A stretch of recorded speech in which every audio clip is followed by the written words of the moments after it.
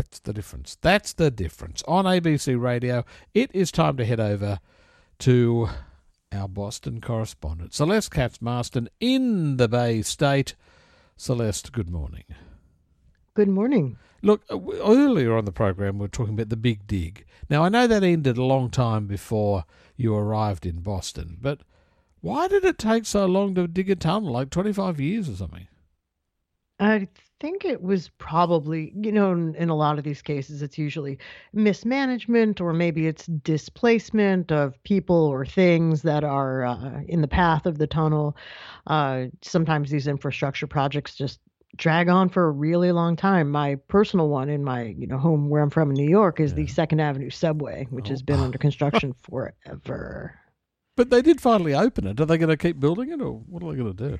Yeah, they have parts of it open, but it's supposed to be, much more expansive, a lot of these transit projects. And it's just wouldn't hold your breath. I never even got the chance to go on the Second Avenue subway. And when will I ever get that chance to do it again, Celeste? Now, New York is starting to open up. What about Boston? Yeah, very much. We're seeing, sort of a different attitude.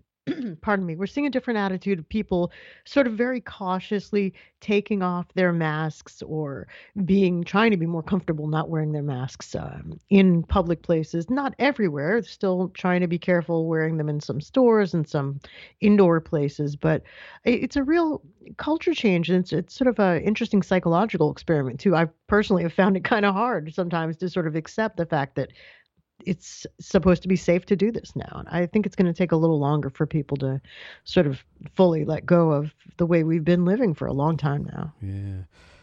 Now, if there's anything more predictable, sadly, than gun massacres and violence in the United States, it's the reaction to them. There's always two reactions. One is from the gun lobby who says now's not the time to talk about it, and yet they never get around to talking about it any other time either. And the other reaction from the people who want some sort of limits on guns is let's take immediate action and enough is enough. Now, President Biden, obviously, who would like some sort of gun control. There was another shooting. I think 8 people, died in San Jose, California. Enough, says Joe Biden. Once again, I urge Congress to take immediate action and heed the call of the American people, including the vast number of gun owners, to help end this epidemic of gun violence in America. But nothing will happen, will it? And the people who are responsible for this will blithely go on getting paid a lot of money to be in Congress or to run these gun organizations and not care about the people who are being killed. I always really hesitate to predict the future because I found that, especially in things like elections and politics, it's a pretty bad business. But yeah, I mean, this is something that the United States and people in politics and just regular Americans have been talking about for a very long time. And we do have a very tragic and unfortunate history of these mass shootings. The flags were already lowered, I think, for victims of gun violence by the time of this last incident in San Jose. I think that change is going to be very incremental. So right now, Joe Biden is talking about measures like controlling what are called ghost guns, which are guns that you can make yourself in your home off of instructions and blueprints that you can buy online. And those guns aren't traced. They don't have serial numbers and chain of custody like other guns. But, there have been some advances in the United States. The Brady Bill, for example, background checks are becoming much more widely accepted, including among Republicans and other people who might have been resistant to gun control measures. So I don't think it'll happen today, but I do think the country is at least more open than it was to some measures to control. In every other country, one thing happens, one massacre happens, like here in Port Arthur or Christchurch in New Zealand. One happens and people demand change. Where are the people marching in the streets for gun control in the US? Because Americans love protesting against various things. We've seen all the Black Lives Matter protests, which are absolutely, the right thing to do. That is something that they feel so passionate and strong about, and they want something to happen. We know about the violence there. But what about the people, everybody else, black, white, whatever, marching, protest. Why don't we see an organised campaign to stop guns? Well, I think that some of the tactics, the social change or political change tactics that work for other issues may not work the same way for gun manufacturers.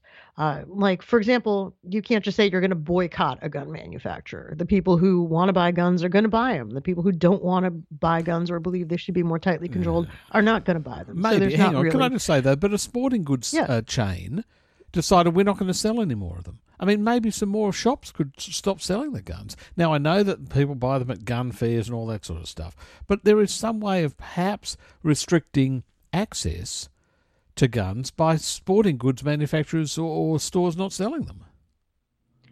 There have been incidents where some major stores have taken guns off the shelves, at least temporarily, or certain kinds of guns. But again, I mean, look, I'm not arguing that there isn't a problem No, I with this in the understand that. United Yeah. States. Certainly not. But I do think it's going to be incremental, and I think that the change is going to end up coming from having the political will among elected officials to do that in places where gun manufacturers have left or been pushed out through legislation. The way people do that is through elections. And protesting and marching is very effective in some regards, and people may feel like it's a moral imperative.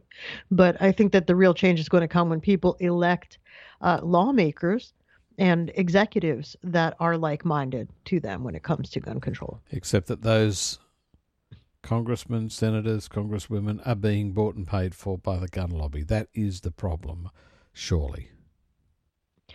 There have been a lot of unflattering stories about, say, the NRA, the National Rifle Association, and people who were in charge and power there about that. So, as some of those organizations, I think, wield less political power, or people are less interested in teaming up with them, you may see some change there as well. But again, Okay. really, whatever you think about it, really have to say it is going to be incremental change. There's not one incident that's going to change everything. Okay, and Celeste is our guest in Boston. Now, one of the hallmarks, I suppose, of the Trump presidency was his encouragement of conspiracy theories and all that sort of thing in many, many areas, not just, about the virus. Now the story is starting to unfold that maybe it's quite possible that the virus didn't come through an animal and then through the wet markets and all that, but possibly did get out of that lab, the Virology Institute in Wuhan. Maybe. We don't know yet, and one of the reasons we don't know is the Chinese really don't allow people in to look into it. But that's what President Trump had been saying. Now, he was kind of finessing it in a bit of a conspiratorial way that the Chinese deliberately did it. It may have been accidental, but where are we up to now? Where's the government in accepting that idea? Well, the president has asked the intelligence community to investigate, to try to get closer to what he's calling a more quote unquote definitive conclusion on how this pandemic started. And that includes investigating and examining whether this could have been a lab accident.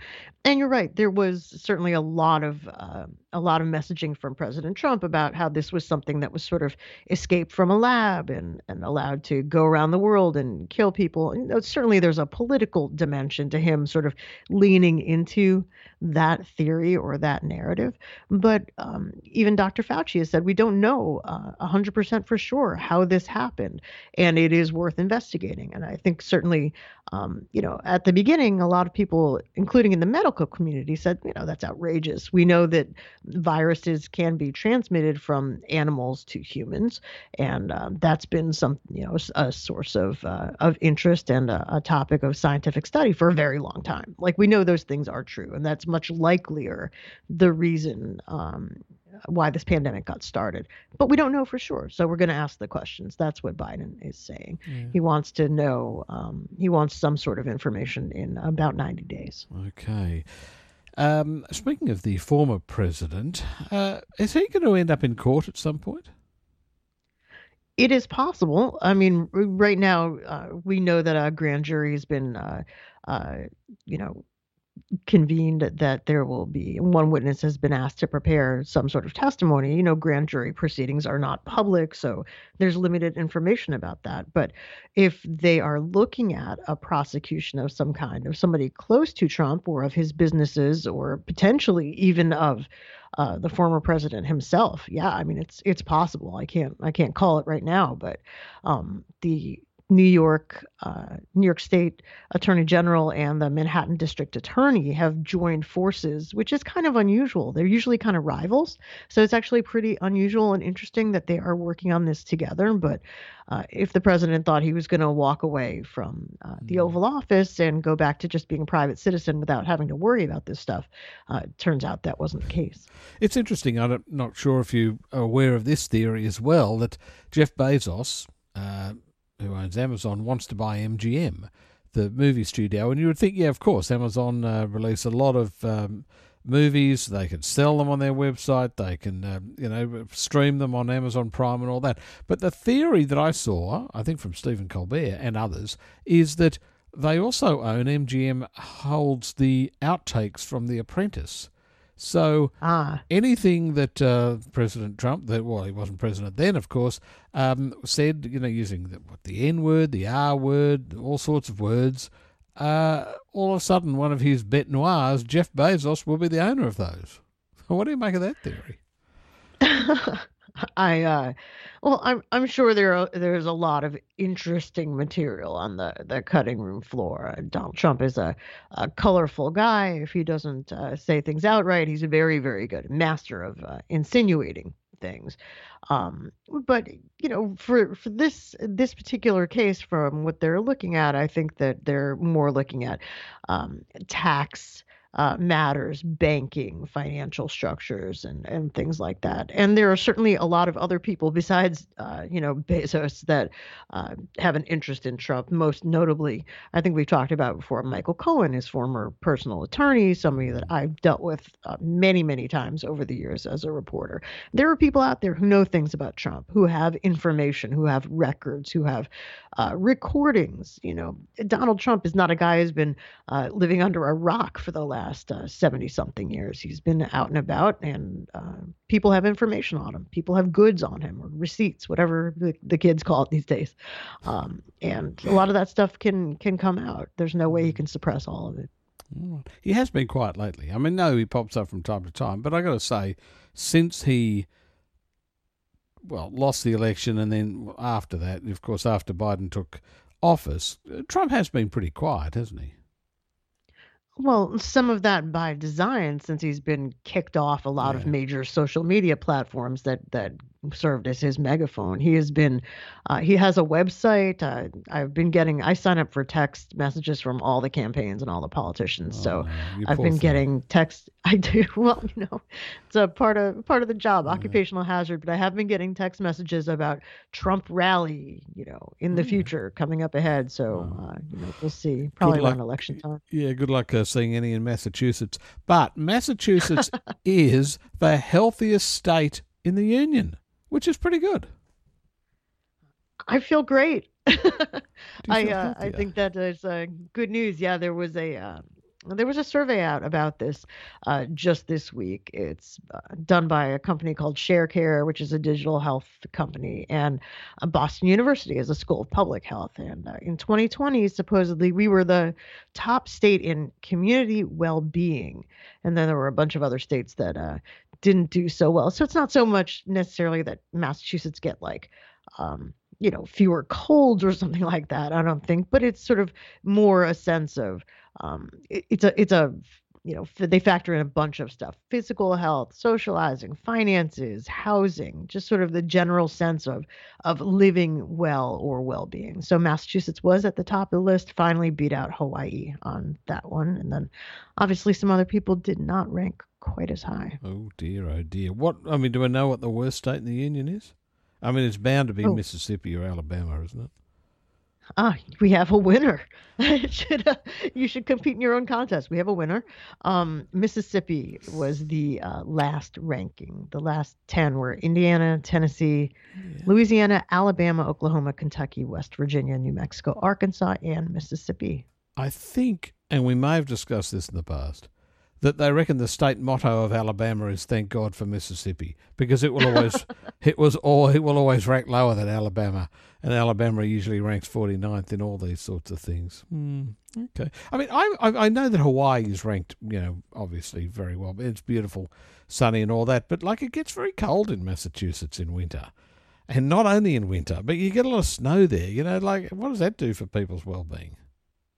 Well, I think that people can get used to anything, and Massachusetts, are people are very accustomed to, uh, to the cold and the blizzards and the nor'easters and the snowstorms. But we compensate for it. Like you can go live in a state like Florida, for example, and you can have tropical weather all year round, but you don't get the really vivid, like the leaf changes, the foliage.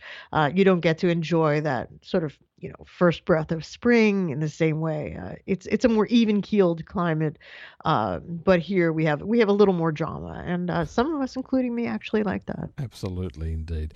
Celeste, stay well. Thank you very much. We'll talk to you in a couple of weeks. Or, in fact, we may talk to you even more recently than that. Sooner than that, I might email you about that. Celeste, thank you so much. Always a pleasure. Thank you. Celeste Katz in Boston.